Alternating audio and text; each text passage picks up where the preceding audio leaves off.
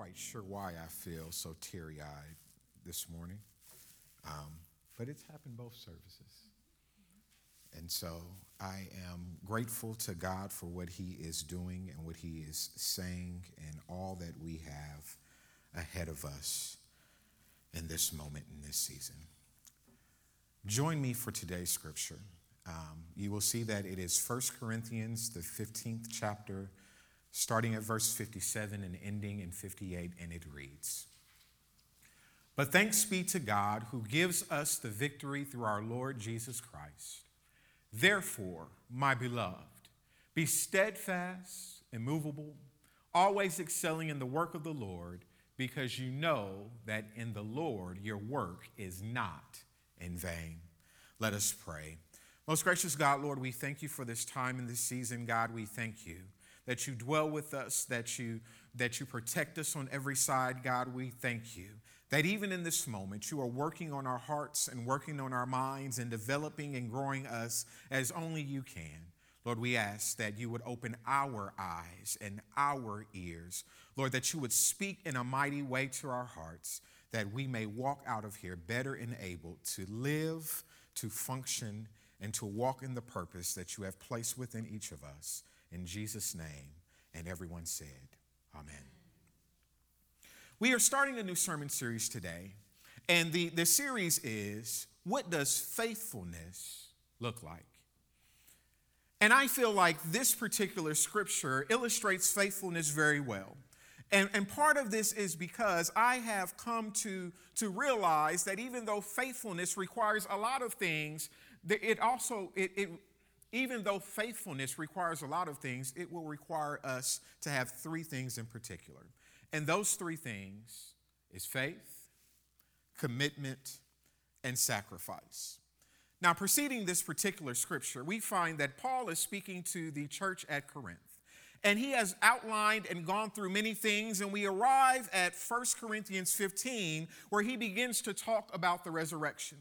Now, the great thing about this particular portion of scripture that I think feeds so greatly into the concept of faithfulness is the fact that Paul basically says that there is a resurrection. There has to be. Without a resurrection, then there's no reason for us to be where we are. Without the resurrection, the gospel has no power. And he takes them back to all of the things that God has done and God has promised and the faithfulness that God has shown. And he said, so because of all these things, we know that there is a resurrection. We know that the promise that Jesus will come back is going to happen. We know without a shadow of a doubt that the gospel that we proclaim, that the gospel that we live, that the gospel that we are given to our communities is powerful and our labor is not in vain. You see, it is faith that we need to live a faithful life. Many would have argued that it is hard to be faithful to something or someone you have no faith in. They would argue that you must desire to run after a thing or a person in order to take the first step, and your desire must grow in order to continue taking steps toward that thing. But I would admonish you, just as Paul admonishes this church at Corinth, that God is the same today, tomorrow, and forevermore. You see, if the God of Abraham, Isaac, and Jacob was faithful to his word, and we know that the God of Brian and Jay and Aisha and Elaine, and insert your name here, has been faithful to his word, and it is the very same God, then we can depend on the fact that he will be also the God that is faithful to our next generation. The God of the James and the Christopher, the God of Davis and Emerson, the God of Charlotte and Gavin, the God of Meadow, the God of all of our babies here will be faithful to them, just as he has been faithful to us. It is not a matter of if God will show up. It's not a matter of if he will do the thing that he has promised to do, but only a matter of when we will see the fruits and when his hand will show itself. He has been, he is, and he will forever be faithful. And this relationship of faithfulness, it is not God that drops the ball, it is us. in this relationship of faithfulness, it is not God that drops the ball. It is us. You see, the call of God is that if we are faithful over the little, he will make us ruler over the much. And all of us want the much, but nobody wants to be bothered with the little. The promise of God is that if we confess our sins, he is faithful and just to forgive us our sins and cleanse us of all unrighteousness. And we want his forgiveness, his grace, his mercy, and the cleansing, but we don't want to admit that we were wrong, so there is no confession. You see, God is faithful to us no matter what. God has always been just who he said he would be. God is in his character to be faithful. It is what God is. The question today is, are you? Are you faithful? Are you committed to the call that God has placed on your life? You see, in many cases, it is our commitment that seems to fail us. Our commitment is not resolute enough. It's not strong enough to drive our faithfulness. We want God to love us beyond our conditions, but we want to love him only when he meets ours. We want to reap the benefits of the gospel, but we don't want to endure the hardness that may come with it. It was my wife last night as we began to talk about these various things that I think said this so eloquently as we begin to talk about commitment. I love that lady, by the way. She said this, that commitment as it relates to faithfulness is the faith to move forward and stand strong in spite of.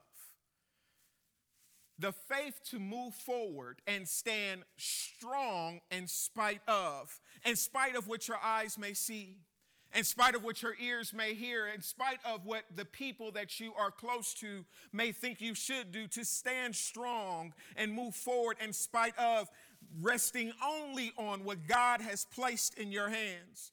You see, we have to be so committed to the call of God on our lives that nothing shall move us. We have to be so committed that when the enemy comes in like a flood, our faith stands up and expects God to lift up that standard.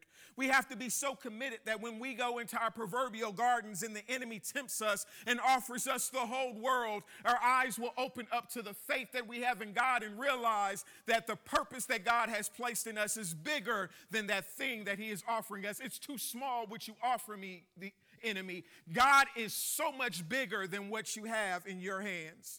You see, after all, we find that God has been so committed to us that he gave his only begotten son.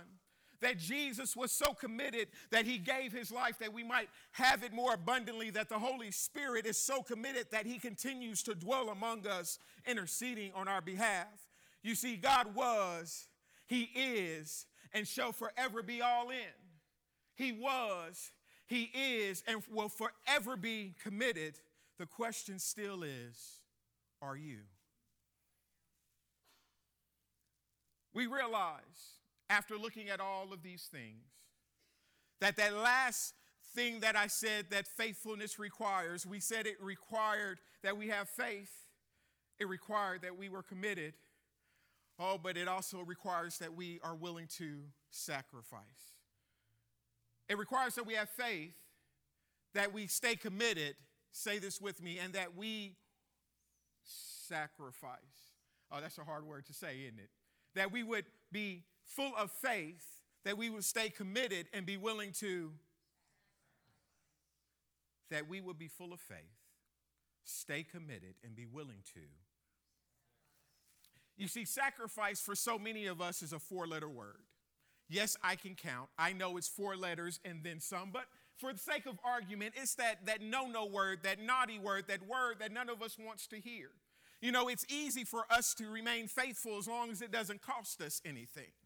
It's easy for us to walk that line of faithfulness as long as it doesn't hurt, as long as it doesn't require that we give up anything, as long as everything that we want stays intact and all the people we want to go with us.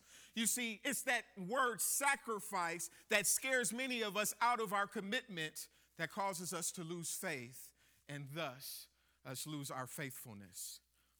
But I proclaim to you today this.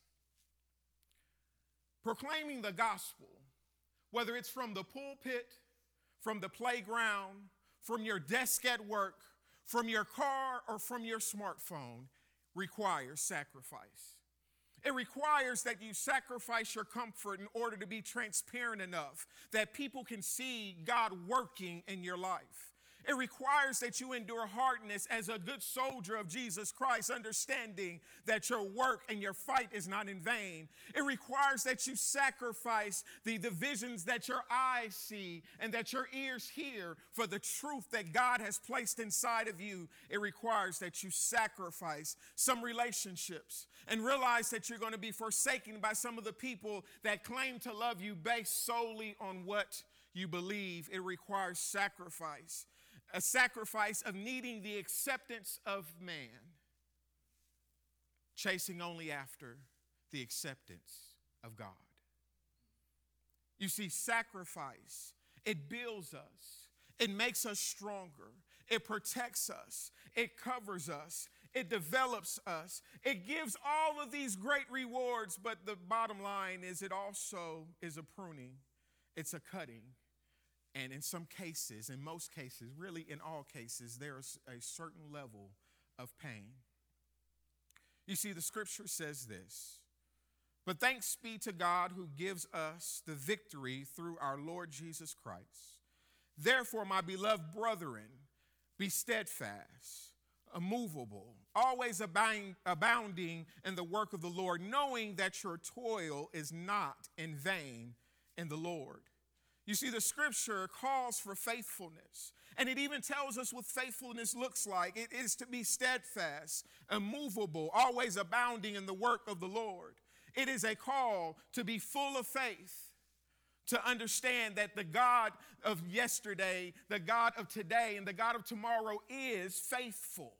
There is nothing and no one that can shake the thought process in my head of whether God will show up, because he's already done too much. You see, it is my experience, my faith files that pulls me into this place of faith, that fills me up so greatly that I am wholly committed to the call of God on my life. So faithfulness looks like commitment. A commitment to the call in spite of what you see. A commitment to the call in spite of what you hear. A commitment to share the gospel, knowing that you have already gained the victory and your work is not in vain. Faithfulness looks like a place of sacrifice, a giving up, a taking up your cross daily and following after Christ. It is a sacrifice, a giving up of your wants and your needs for the ultimate good of the kingdom of God. It's a sacrifice, knowing that all things will forever work together for the good of those that love God and are called according to his purpose. That is faithfulness, for we know that we have already been given the victory through our Lord Jesus Christ. And we know that the call is to be steadfast, immovable, always abounding in the work of the Lord, knowing that our work, our toil, is not in vain in God. In the name of the Father, the Son, and the Holy Spirit. Amen.